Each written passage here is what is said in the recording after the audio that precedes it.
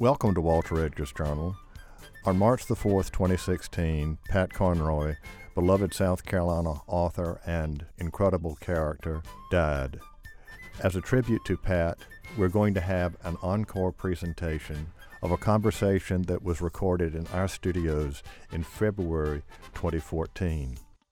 It was the first time that Pat and four of his siblings had sat down together to discuss the impact of growing up with larger-than-life figures, the great Santini and his wife, Peggy. It was, for those of us in the room, quite an emotional roller coaster. We'll have that conversation with the Conroys, but first, your NPR News Break.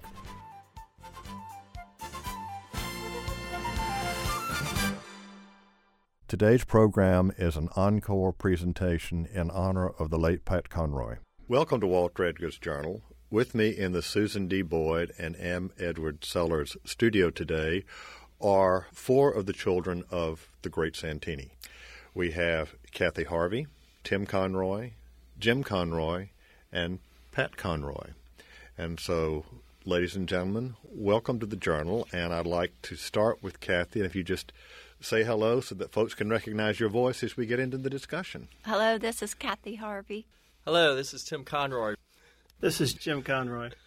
This is Pat Conroy. I'd like to apologize for everything my family is about to say and reveal about me in this next hour. Let's start off, Pat. I want to ask your siblings if the world you depicted in The Great Santini was their world. And Tim, how would you react to that? You were a real youngster then. I was 5 years old when Pat was 18. But, the intensity of what he captured in The Great Santini was exactly what I recall and remember.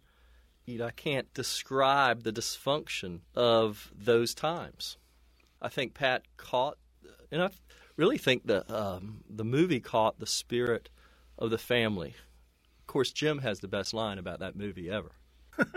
I have no idea what line he's talking about. So I do. I know exactly what line, yes. You were at the opening in Beaufort, South Carolina, on the front row with the family. Oh. And Robert Duvall beats up the entire family on screen. And, of course, all the people in Beaufort are looking horrified because we're there. And Jim leans down the row of kids and says, Bambi. Somebody should taught Duvall to really know how to beat up a family. He looks like Bambi compared to Dad, and the kids fell apart on the front row. I think the amazing thing about The Great Santini is that Pat was able to capture my dad as such a lovable character. And I know that might surprise a lot of you, but my dad was really tough. And there was something so likable about him in that book. We know that Pat suffered physically, but Kathy, what about you and Carol, the girls? My dad really didn't physically abuse me. My dad was more into the terror and fear. The verbal? Very much verbal. Yeah. Well, some of the way he acted, and I used this last night when we had an earlier conversation about the great Santini being on his deathbed, and your oldest sister Carol just wanting him to say that he loved her and appreciated her. But the only person that he said he loved and appreciated was your husband, Bobby Joe, with Carol hearing that. I mean, is that an example of the experiences that you had? It was impossible for Don to say he loved us or was proud of us. It never happened. It never happened, but he did say that about your husband. He sure did. Pat? And I can't understand why he was not proud of me. I can certainly understand why he was not proud of the younger children. No, Jim, you're looking very stoic right now. Oh, He's the dark one. The dark one, yes. Now, when you say the dark one, what does that mean? I have no idea, Walter.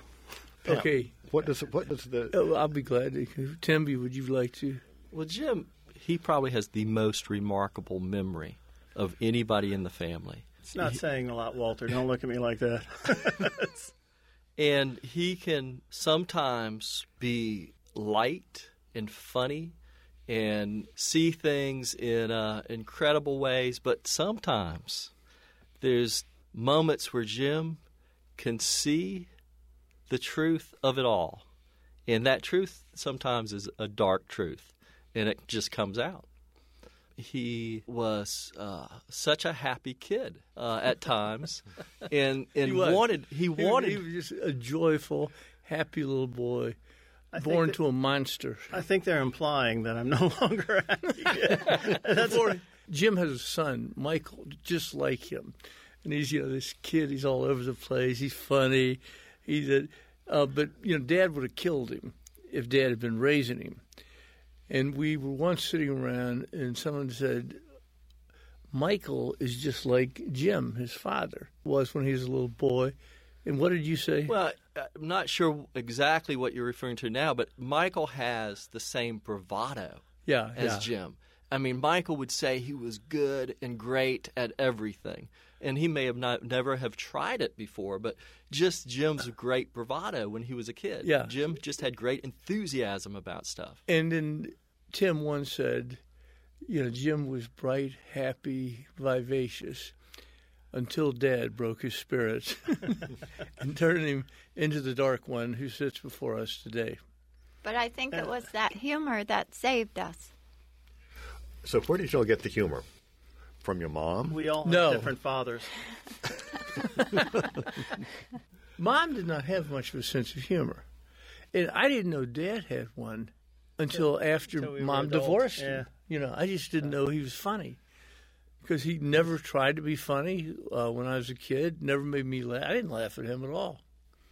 You may have, caught the late blooming Dad where he was funny, toward the end of his life. He wasn't funny. He really wasn't funny, I don't think, until The Great Santini came out.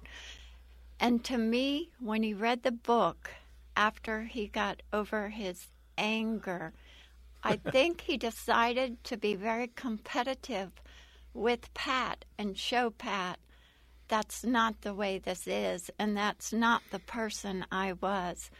But to me, in the process, he fell in love with his children.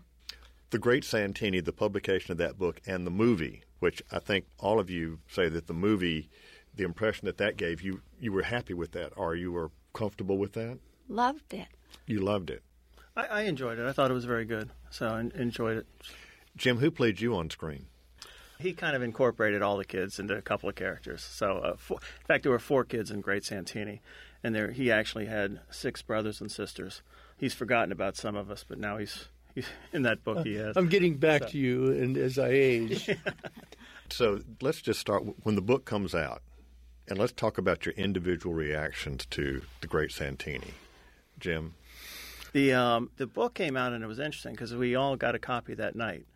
And I remember distinctly that Mike, Kathy, and I started reading the book at the same time. And we all finished the book that night at the same time. And it was funny because I ran into Kathy or Mike and, at the end of the book, and I'm sitting there with tears in my eyes. And I'm sitting there and I'm looking at Kathy, and she's just at the same part. She's just finishing. And, at the end of The Great Santini, my father dies. And I sit there and we're together, and I look at her and I go, Kathy, we're crying. And I'm glad he died. It's a great ending, yet the book is sad at the ending. So we kind of chuckled over that. Actually, that is a tribute to your older brother's writing. Oh, absolutely. And we agreed to that. We thought it was a great book. Yeah. And Kathy? I think the book was so difficult to read because we'd had a lifetime of secrets. And all of a sudden, when you're reading your life in a book, it's not so secret anymore. So I think that was a really difficult thing for me. Tim? When I read the book, what was so hard about that book for me was the scene on the green in the point in Beaufort when the Great Santini and the character Ben confronted each other, and because I knew where that scene came from. I lived that scene. Just a second, Tim, describe that scene for our listeners because they may not remember that. Well, the reality of the scene, I think the inspiration, was a night that my mother and father went to Paris Island for a movie. And we all went to see the movie, and my father went to the O Club. And probably had a few drinks, and came back. There was very bad tension between my mother and father that night, and there was a scene in the parking lot where my mom tried to drive off, and my father hit my mother several times. And, as a kid in the back seat of the car, and having my mother say, lock the door, and having that whole thing unfold, and then come back into Pat's house with his family and his kids, and have that terrible scene in the book take place, and where I knew what parts were real and what parts were not necessarily real, and the real scene was much worse to me than the book scene. And Pat, you may want to comment on some of that. It's one of those scenes, and there were a lot for me in our life. It was too emotional to take it all in for me. And what worried me about that night is that I'd never told my wife that I came from a family like this. I'd never told anybody that I'd been belted around by Dad, been hit by Dad, been abused by Dad. I hadn't told a soul. So all of a sudden, I wake up upstairs, and it's the first time I've ever owned a house. And I'm very proud because, none of us, we didn't live in a house we owned. So I owned a house before Mom and Dad. So I'm upstairs sleeping when they get back from the movie, and I hear the old sound. I hear the slaps going on, Mom crying, kids crying, and I tiptoed down because I didn't want to wake Barbara, my wife. And I tiptoed down, and I see Dad swatting Mom, and I went crazy.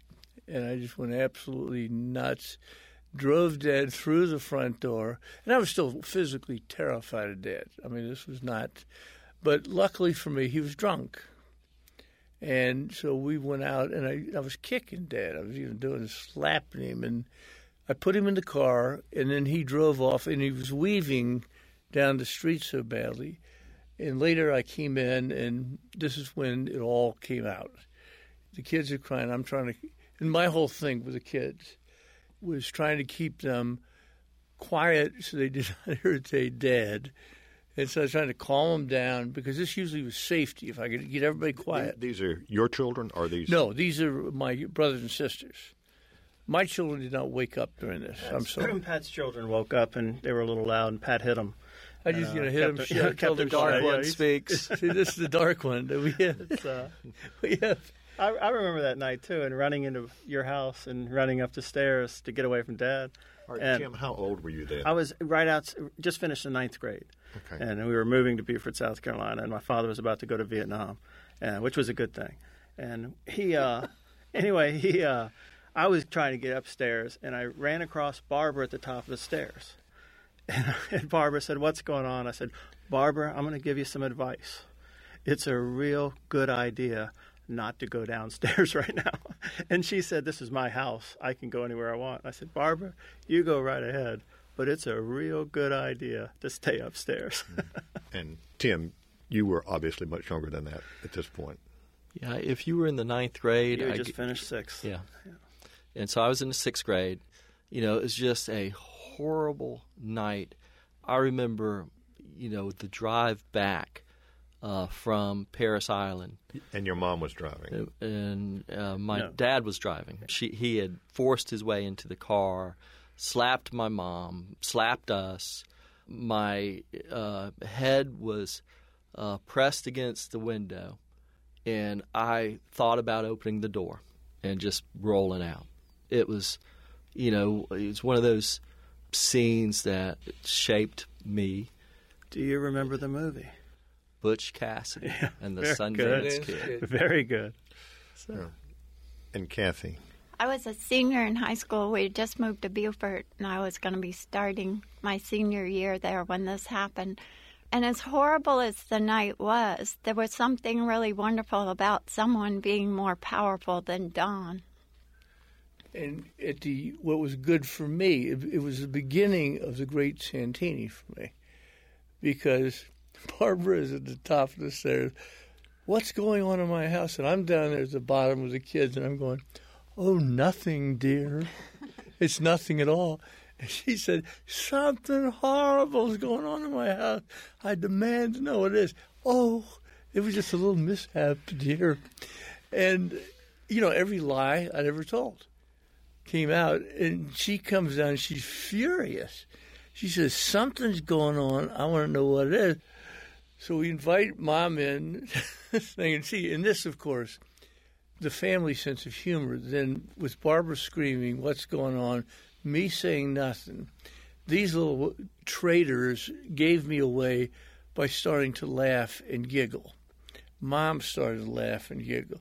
Oh, nothing. It's nothing. So Barbara comes in, and I have to tell her, this is our life. This is how we've lived. Dad knocks us around. Dad's tough. It's been awful. And why didn't you tell me? And I said, I should have. And I should have told lots of people, but I haven't. And from that night, I began writing The Great Santini. And that broke something in me. And what had to break is where I told myself the truth. How did you kids keep it bottled up? A military family. Okay, I understand that. But I think because we had each other to talk to and go through it together, I think that's what made the difference. Yeah, most of my brothers and sisters are very close, and growing up with them, even to this day, we're still very close. And it's been nice to have brothers and sisters that are very close, going through with what we did. One of the things when the Great Santini, the book came out, people thought Pat exaggerated. I hear that all the time. I've always heard that. And I've told everybody, just, hey, if you knew the truth, it was much worse in the book. And no one ever believes us. So I thought he was the nicest character, my dad, in that book. I loved that dad. I wanted that dad. I prayed for that dad. And your mom's reaction was she didn't like the fact that the Santini was the protagonist. She thought Dad was a dope. And I didn't know this until, the book comes out. And, she's furious it's called The Great Santini. She's furious it's not called, Mom. And that she was not the central driving force in the book. The angel from Alabama. The angel from Alabama. I mean, Mom really saw herself in this glorious Hollywood sort of way. Mom was very Hollywood. Don't you think of... She loved the fanfare over the movie. Oh, yeah, and the flashiness. And, even growing up, Mom was the type of mother that made all of us feel ugly. And I once asked my sister Carol, I said, why don't we look as good as Mom? And my sister Carol said, she married the beast. But she was a glorious-looking woman, took great, pride in her beauty. And, of course, the rest of us, we're still in therapy trying to get over Mom and Dad. And Walter, I don't know if you know this, but she's in The Great Santini. She's one of the characters, as is my younger brother, Tom. Mm-hmm. He's talking about in the movie. The Great Santini. Mm-hmm. So she's a character, and she's in one of the scenes of the movie where her head is going back and forth like a ping pong ball, watching the kids play basketball, one side of the court to the other. There's Blythe Danner and Robert Duvall, and she's right between them on the row right above them. So anyway, for us to go back and see the movie, we can see my mother, and we can also see my younger brother. So, all right, we want to welcome another Conroy sibling, Mike, to the Journal. And so we've got everybody here but Sister Carol. Sometimes you get the impression from your writings, Pat, that maybe everybody doesn't get along. But, Jim, I understand your daughter got married last year and everybody was there? Yes, it was called Free Drinks, Walter. They all showed up for it. So it's Carol came down? No, Carol came down as well. So it's and I think she had a great time. Kathy and I were just talking about today. I think she had a great time there and she really enjoyed it. But she has not been as close to the rest of us. Okay, but she's not estranged from the family? No. And y'all keep in regular touch? All of you? Even Weekly. now? Weekly. No, I don't know that you could call it regular touch. There's times when, for whatever reason, Carol has cut us off. So those periods have lasted a long time at different times in my life, adult life. Mm-hmm. I will hear from her at my birthday, and that's the only time I'll hear from her all year. And that's her choice. We've certainly tried to reach out to her. Mike, we've been talking really about the Great Santini, and I've heard your sister and your brother's reactions to the book. You want to add anything about your reaction? How old were you when the book came out? I was about 26. Okay. It's all lies. Dad and Mom were wonderful people. I don't know where Pat came up with this. No, we support Pat very much. All right, I was going to say, because that, what you had just said was the minority interpretation, because I tossed out what a lot of people said about the Great Santini, the book, and that was, it was all an exaggeration. Nobody could have lived in a world like that. Oh, it was pretty accurate. But, we thought all families were like that. We thought all families moved every year or twice a year. So we had no other family to compare it with. Yeah, I didn't know that everybody wasn't going home after school getting beaten up. Mm-hmm. I just thought, that's what a kid did. You finished school, said goodbye to everybody on the bus. I mean, is this nothing? I mean, surely you had childhood chums y'all didn't talk about. Well, There were other military kids for the most part. And also we moved every year. Our childhood chums were we moved to a new city. It takes a while to develop friends. You can't get a chum right away. Kathy was, one of the few I knew of all the kids that, could make a friend. She'd always make one friend. Mike and Jim had such bad personalities, they never made a friend during the entire school year. It took me a long time to make friends, and then we consistently moved every 9 months. So, I didn't spend the night with somebody until I was a junior in high school. And I never would have anybody spend the night with me because I didn't want them being thrown through a plate glass window by Dad. Now, Pat, that was not true. In your college, you brought a group of friends home to the house in Virginia where, remember the room? Oh, my God. That I slept in an unheated basement, but your room you had to access through a closet. A closet for a dog. And I remember you had Mike to get on your knees. I had to get on my knees. And I have a guy that I play basketball with. And so I'd never been to the house. And they moved on me. And so Mike says, hey, you want to see your room? And so he goes to his closet in this unheated basement, pulls open his clothes, and there's a little doggy door for me and John DeBross to slip through. And as we were going through it, DeBross says, nice bedroom, Conroy. And we still laugh. We had some of the most terrible bedrooms you've ever seen. And this was just part of the military life that we, I guess, got used to. At least that bedroom was a great hiding place for us when Dad got mad. Oh, I mean, we would head always down a hiding there. place. Yeah. Kathy, Pat wouldn't have friends over for sleepovers, did you? I did a couple of times, but it was always a dangerous situation. You had to be really careful because you never knew if my dad would be drunk or angry or upset or how he would come back into the house after work. Pat, I understand the military family, I understand the moving, but when you got to Beaufort, as close as you were to Gene Norris, he didn't suspect anything was going on? Well, he did not. He later apologized to me for that. But I had an excuse. Mike had an excuse. All of us had an excuse as boys. Dad really tore me at the time. You fell out of the tree, Jim. And Jim was showing off, as he always did as a kid, and falls out of a tree on your head. So Dad had this one thing that tickled me and Carol. And we could not help it. As Jim came in, he's crying, he's bleeding. And he comes in, and Dad had this thing. He says, all right, you better quit crying. And as soon as he would say, you better quit crying, whap, he would backhand you. And, of course, the little kid, is crying 10 times as hard. Mom's with him. So I cracked up. Dad threw a glass at my head, broke my head open.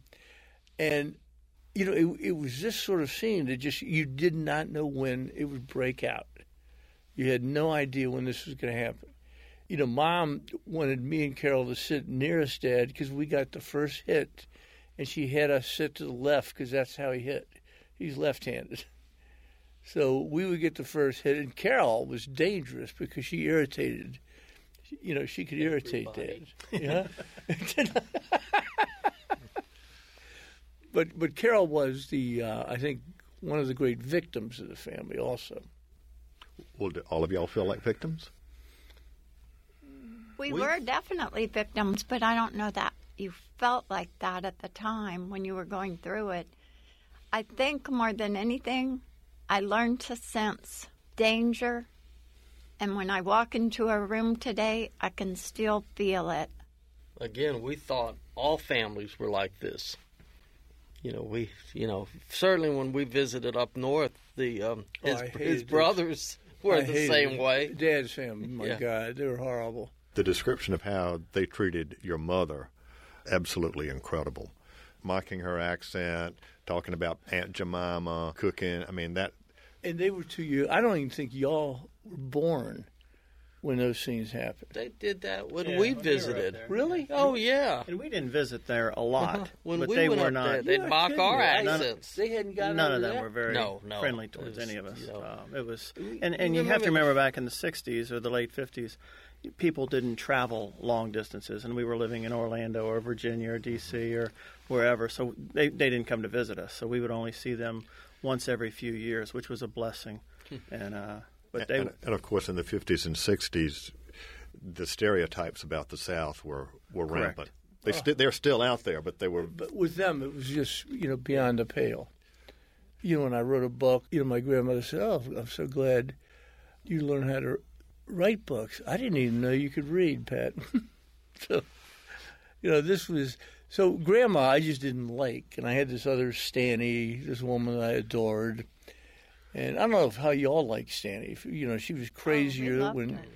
she, came around. Stanny is Mrs. Conroy's mother. But what I was going to say is, you talk about the Chicago family. It sounds like your dad was reared in something of a dysfunctional household. Did y'all ever hear anything about that? I've heard from some of the uncles, that they weren't raised in a real nice family either. That it was very dysfunctional, and that they were beaten and hit quite a few times. I've heard that from my uncles up there when I was there visiting. It's certainly doesn't give my father the excuse. But I wasn't trying to give an excuse, but it just, in your characterizations of the visits there, and then also, for example, your uncle who was the priest and the way he actually knocked people around. He knocked you around. Knocked me around. I found him knocking Tim around when I threatened to beat him up. When I was in college, he slapped you at Great Falls in Virginia. And Lord love him. I think the difference was that Tim deserved it. But he was also the priest that comes down to deliver these terrible, horrible sermons. And we remember we sat at, what was it, a Tom's funeral? Tom. Yeah. We're sitting there, and He said that Tim had died. here it was. That was at the funeral home. But I think he made the same mistake. Oh, did he? Jim. Yeah. Okay. He made the same mistake the next day, even after we corrected it. Well, And when he said funeral. again, he said, we are here together, the untimely death of. And he looks down, and he says, Timothy Conroy. And I looked back at Tim and I said, "Tim, I'm sorry you're dead." Right. I thought it was there were Tom. groans all over the church when he said that too.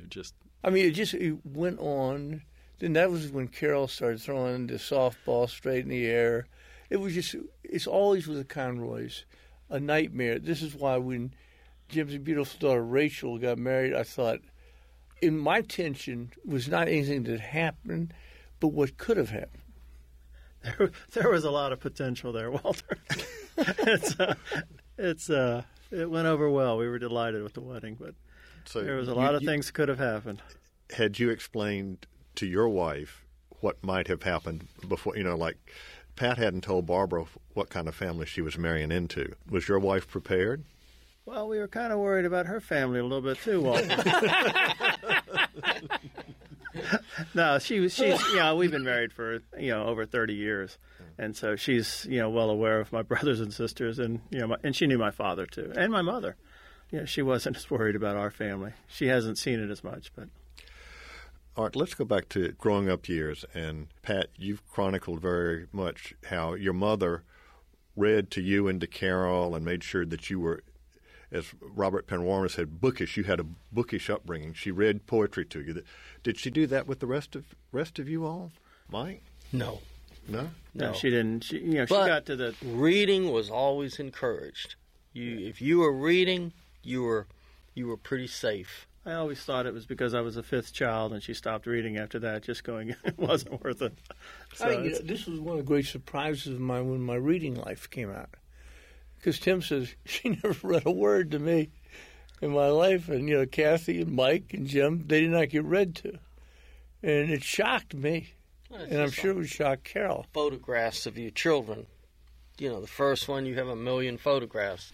Well, we don't have a photograph of Tim growing up. She was exhausted by the time she got to me and Tom. I think so. She's saying, look at all the good things I did with the first two. None of it worked. So why do any more? Yeah, when I was in the 5th grade, we lived in Omaha, Nebraska, and my mother had a hysterectomy.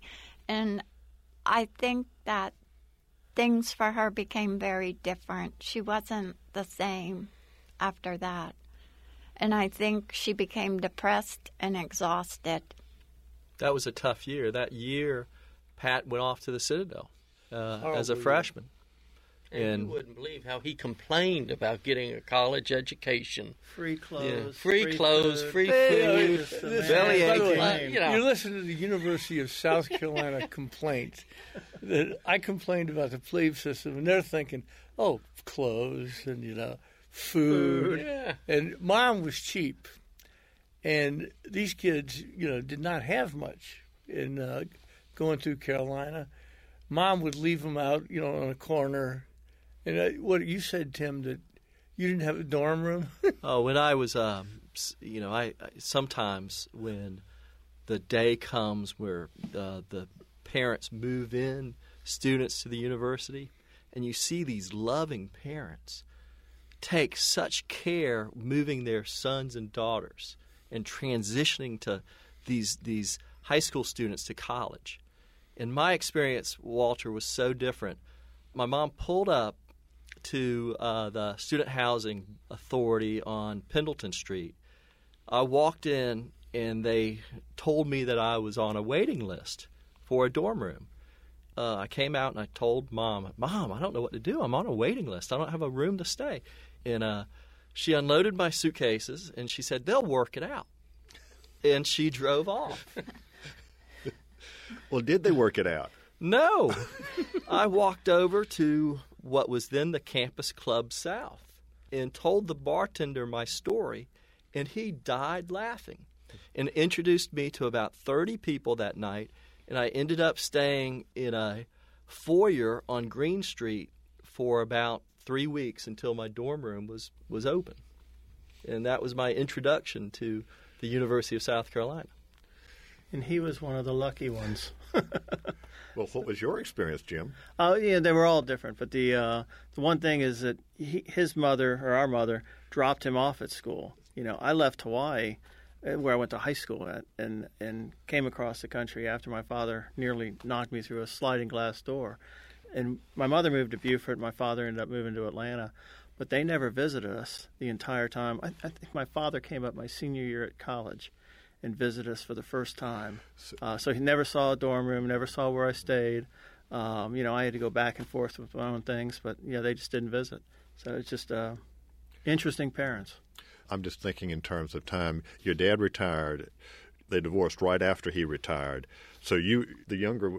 She actually... You're from a broken home. She actually left Hawaii a year before he did. For the reason being to fix up the house in Beaufort, which they had purchased from Pat. So she was in Beaufort a year before, and when my father retired, he came across from Hawaii, retired in Beaufort, and that's when she hit him with the divorce papers, which she should have done that 30 years earlier. But Kathy, you were the only child to testify in that case, weren't you? Yes. There was a wonderful judge at that divorce hearing, Judge Fanning. Yeah. Who said, Kathy, I want you to tell me one story. And I did. And he said, thank you, and told me to go sit down. So I think he was probably the most wonderful man to me that day. My mom was crazy at that hearing and caused a huge scene. My mom required a lot of attention. And Oh, the come on, minute Kathy. before Dad walked into the courtroom, she said, I think he's carrying a weapon, and there's going to be trouble, and this is going to be horrible. And they went back and talked to Judge Fanning, and Judge Fanning went up and talked to my dad and said, are you carrying a weapon? And he said no. And they asked Marine to Marine. Oh, okay. And, that was good enough. And I think Dad broke down in tears. And, we'd never seen, I didn't know Dad had an emotion that would include tears. One of the things I wanted my brother and sister to talk about is the Sister Carol thing. That, nothing I felt guiltier about in the book than writing about Sister Carol. And we all know she's a wounded but powerful human being. And she exerts a powerful force on me and I think all of us. I'll tell one quick story. Go ahead. When I was a beginning teacher, I was working at a school who served kids with autism. And a lot of the students attending this school happened to be from New York. And so one holiday season, one Christmas season, I flew the kids back up to New York, about 4 kids. They were 16 to 18 years old. And once I got to New York City, met up with Carol. And I was supposed to stay with her. And this was really my introduction to New York City. I was really excited. And she spent very little time with me. I stayed in her place, but we interacted just a very little bit. And one of the interactions, she wanted me to tell my brothers and sisters that she did not want anything to do with them anymore. And I said, Carol, you're going to have to deliver that message. You're going to have to tell them, not me. I'm not the messenger. And so I think she was going through therapy at the time, and I think probably in her therapy, her therapist probably told her that was something she needed to do. Did she tell you she didn't want to interact with you anymore? She kind of told me by her lack of having anything to do with me while I was there. All right. Did she deliver that message to you all? Or Yeah, did I think she. I think so. I think she eloquently got it across. We've given the same message to Tim, though. Yeah. So it's, we You didn't. can't shake them. No, I didn't see. Carol told me at my mother's funeral that her shrink, Naoko, knew more about our family than anybody else on earth. And I said, really? I don't seem to remember meeting Naoko. And I said, Carol, can't we say that Naoko knows more about our family than anyone on earth because of what she's heard from you? And she says our family is toxic. And I said, Carol, I've made a very good living on that particular idea. And I couldn't agree with you more. But I did not see Carol from the time of Mom's funeral until Tom committed suicide. And, we did not see each other, have anything to do with each other at all. And she just told me she wasn't going to see me. And she didn't. So now, the last time I saw her is generally she shows up at celebrations, weddings, funerals. She's a good Southern girl, no matter She, what. she always, comes back for that, and usually makes her presence known. Well, but it sounds like the last show when at your daughter's wedding, Jim, that there weren't scenes. Yeah, there was potential, but she was very good. She was on her best behavior, and I think she enjoyed it very much. So it was nice for us to see that. So I have some wonderful nieces that are Jim and Pat's children that were so gracious and loving and wonderful, along with my son who was at the wedding. They loved Carol so much and tried to have Carol participate in their lives. But it's really difficult to be able to stay in Carol's life because she's not able to. Okay. Well, one thing you mentioned earlier, both of you, is at the divorce, your father crying, and that this was the first time you'd really seen him give any kind of emotion, or certainly of, I guess, interpreting crying as a sign of weakness, which he had interpreted that as you mentioned when Jim fell out of the tree and was crying, plop you upside the head because that's what you should stop crying. And that really was the first time you saw him express any kind of emotion? That I can remember. Can you all remember another time you saw Dad crying? yeah, Tom's death. Tom's death That's was awful. yeah. Tom's. It broke It broke. Dad completely. Mike took care of Tom, and Mike, performed heroically in that. But every once in a while, Tom would go off, and he'd go off his meds or he'd go off something. So when Tom committed suicide, that broke something in our family. But Dad was so broken up, cried so hard, cried for so long. I remember getting together the night, we buried Tom and just say, okay, we now know Dad loves us. He can't show it.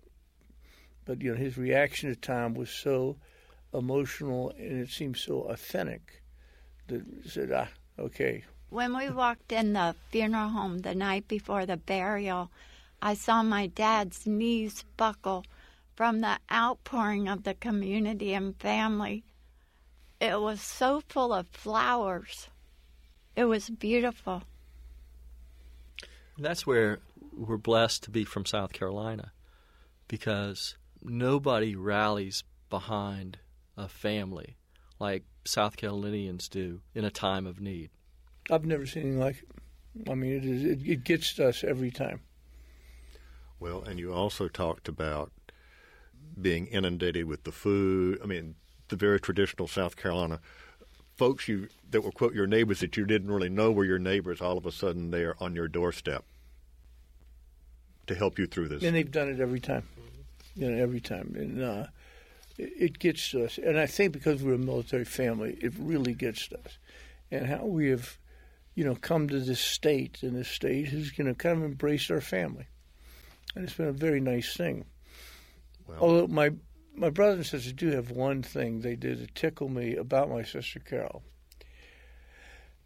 They talk about how Carol is going to take the news when one of them gets to call her to say that Pat has died.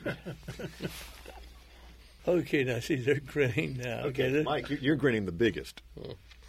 Well, I know I always wanted to see Carol happy.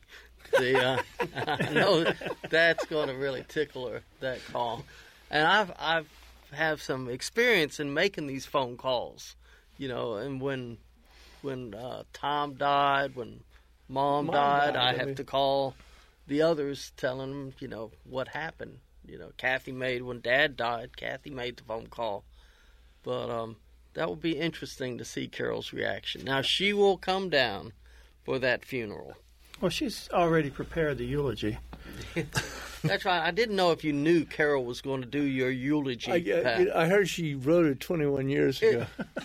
She wrote a poem for it.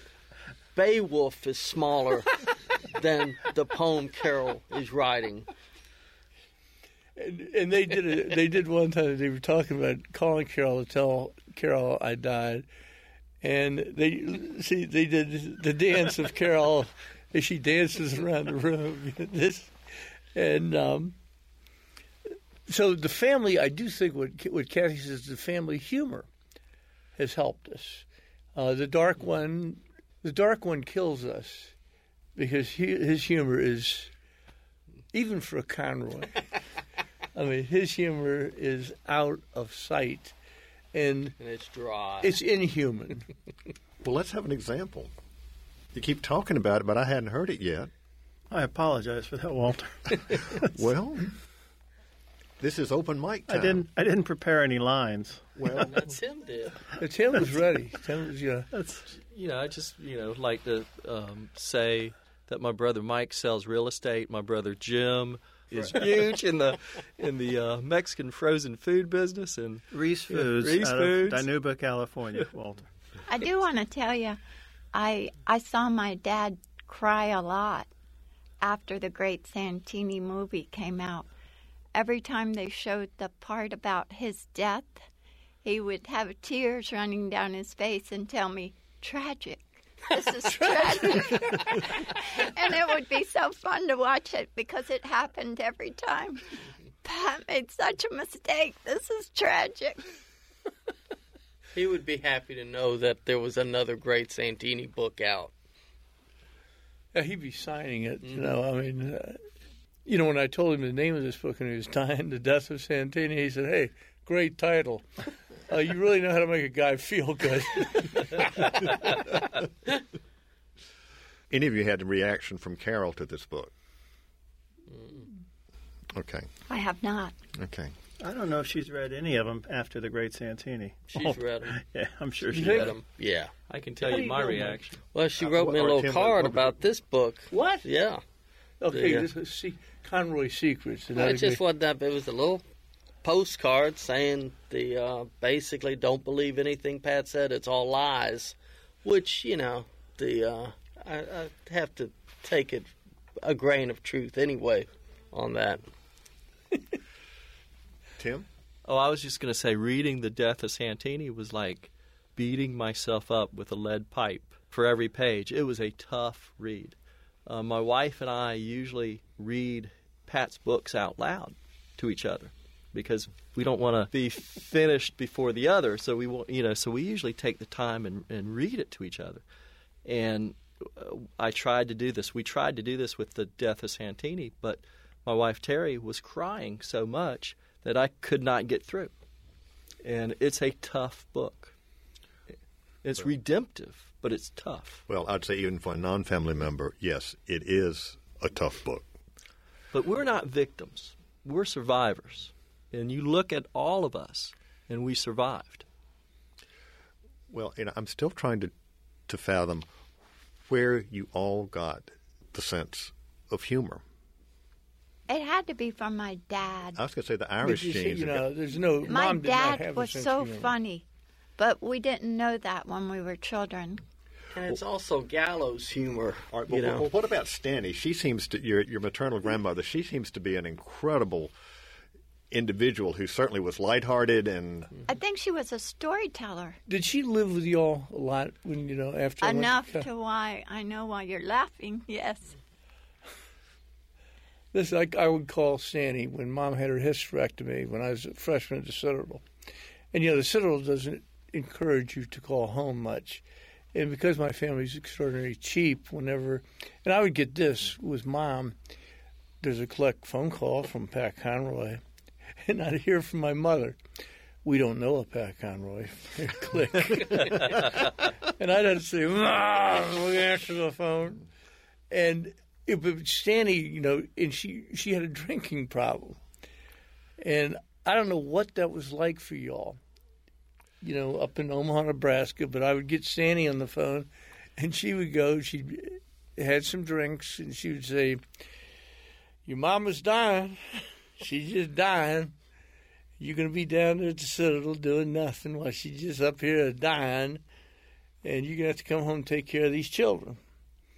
And that was a promise I made to Mom. Alfred's giving me the wind-up. What I'd like to do is to let each one of you have a last word before we sign off. And since, Tim, you're seated to my right, I'm going to ask you to go first. It's been a journey with all of my brothers and sisters. And really, I think because of Pat's writing and his work, it allowed us to have truth and illumination of sort of the pain and suffering we went through. And it has proven to me just redemptive. His work has helped us. It's brought us closer. It's made us stronger. And when you read his work, all of them, from his fiction to his nonfiction, he always exposes the truth. Okay. Kathy? I'm very grateful for the book, The Great Santini. The book, as painful as it was when it came out, helped my dad reinvent himself. I know he did it as competition, but he ended up loving all of us and showing us. Jim? I wanted to make a comment about my father. Pat spoke of him as never having said that he loved any of us. My father told me he loved me constantly. And I think it was just the other brothers and sisters. And now that you've met them, Walter, you probably understand a little bit why he didn't love them as much. But he certainly did say that to me. Okay. Thank you. So you and Bobby Joe. Well, yes, I would be just like Bobby Joe. Now, I've enjoyed all of Pat's books. He's been a great writer. In each one, he's gotten better and better. Pat has, involved all of us in all of his books, movies, or whatever. He's been a fabulous brother, as have my other brothers and sisters as well. So. Okay. All right, Mike? Well, Pat's spoken this many times, that Dad had a great second act. You know, he was real hard on us when we were young. But as we got to be adults, we basically told Dad, you either change or you're not going to be in our lives. And to his credit, he changed 100% and became a great-grandfather and a nice person to be around. But we just weren't going to put up with the attitude we had to put up with as kids. Okay. Pat? You know, just sitting here in this interview, it made me wish I had a much better group of brothers and sisters to share the journey that Tim talks with. No, but, you know, the one thing that I have loved about my writing career is throughout everything, you know, I cannot explain this. I cannot understand it all. But there was something about the Conroys that ended up adoring each other. And, you know, I can say violence, I can say this, I can say tragedy. We've all had tragedy. We've all gone through this. But, you know, you hit a mother lode of pure love when you're dealing with a Conroy family. And I think this has been the theme of my life, my work, my fiction, and my writing in general. Well, I'd like to thank Kathy Harvey, Tim Conroy, Jim Conroy, Mike Conroy, and Pat Conroy for being with us today on Walter Edgar's Journal. Thank you. Thank you. Thank you so much. This is Walter Edgar, and I hope you enjoyed today's journal. If I had to sum it up in one word, I'd say, wow. Growing up with the great Santini was not easy for anyone. And in the past, author Pat Conroy has often been accused of exaggerating the incidents in his childhood. But listening to his 4 siblings discuss with him what it was like to grow up with the great Santini makes it quite clear. And at one point, I think every one of them said, Pat didn't exaggerate. He didn't even get close to what life was like. And it's really hard to imagine what that life was like for these young people. I need to point out that the gathering of the 5 Conroy children is actually a first time that they have all been together to publicly discuss what their childhood was like. And at times, it was not easy. But tough questions, tough issues, and a family history were handled with grace and with a sense of humor. This is Walter Edgar. Join me next week for more of The Journal. The views and opinions expressed by the guests on Walter Edgar's Journal are their own and not necessarily those of South Carolina ETV Radio.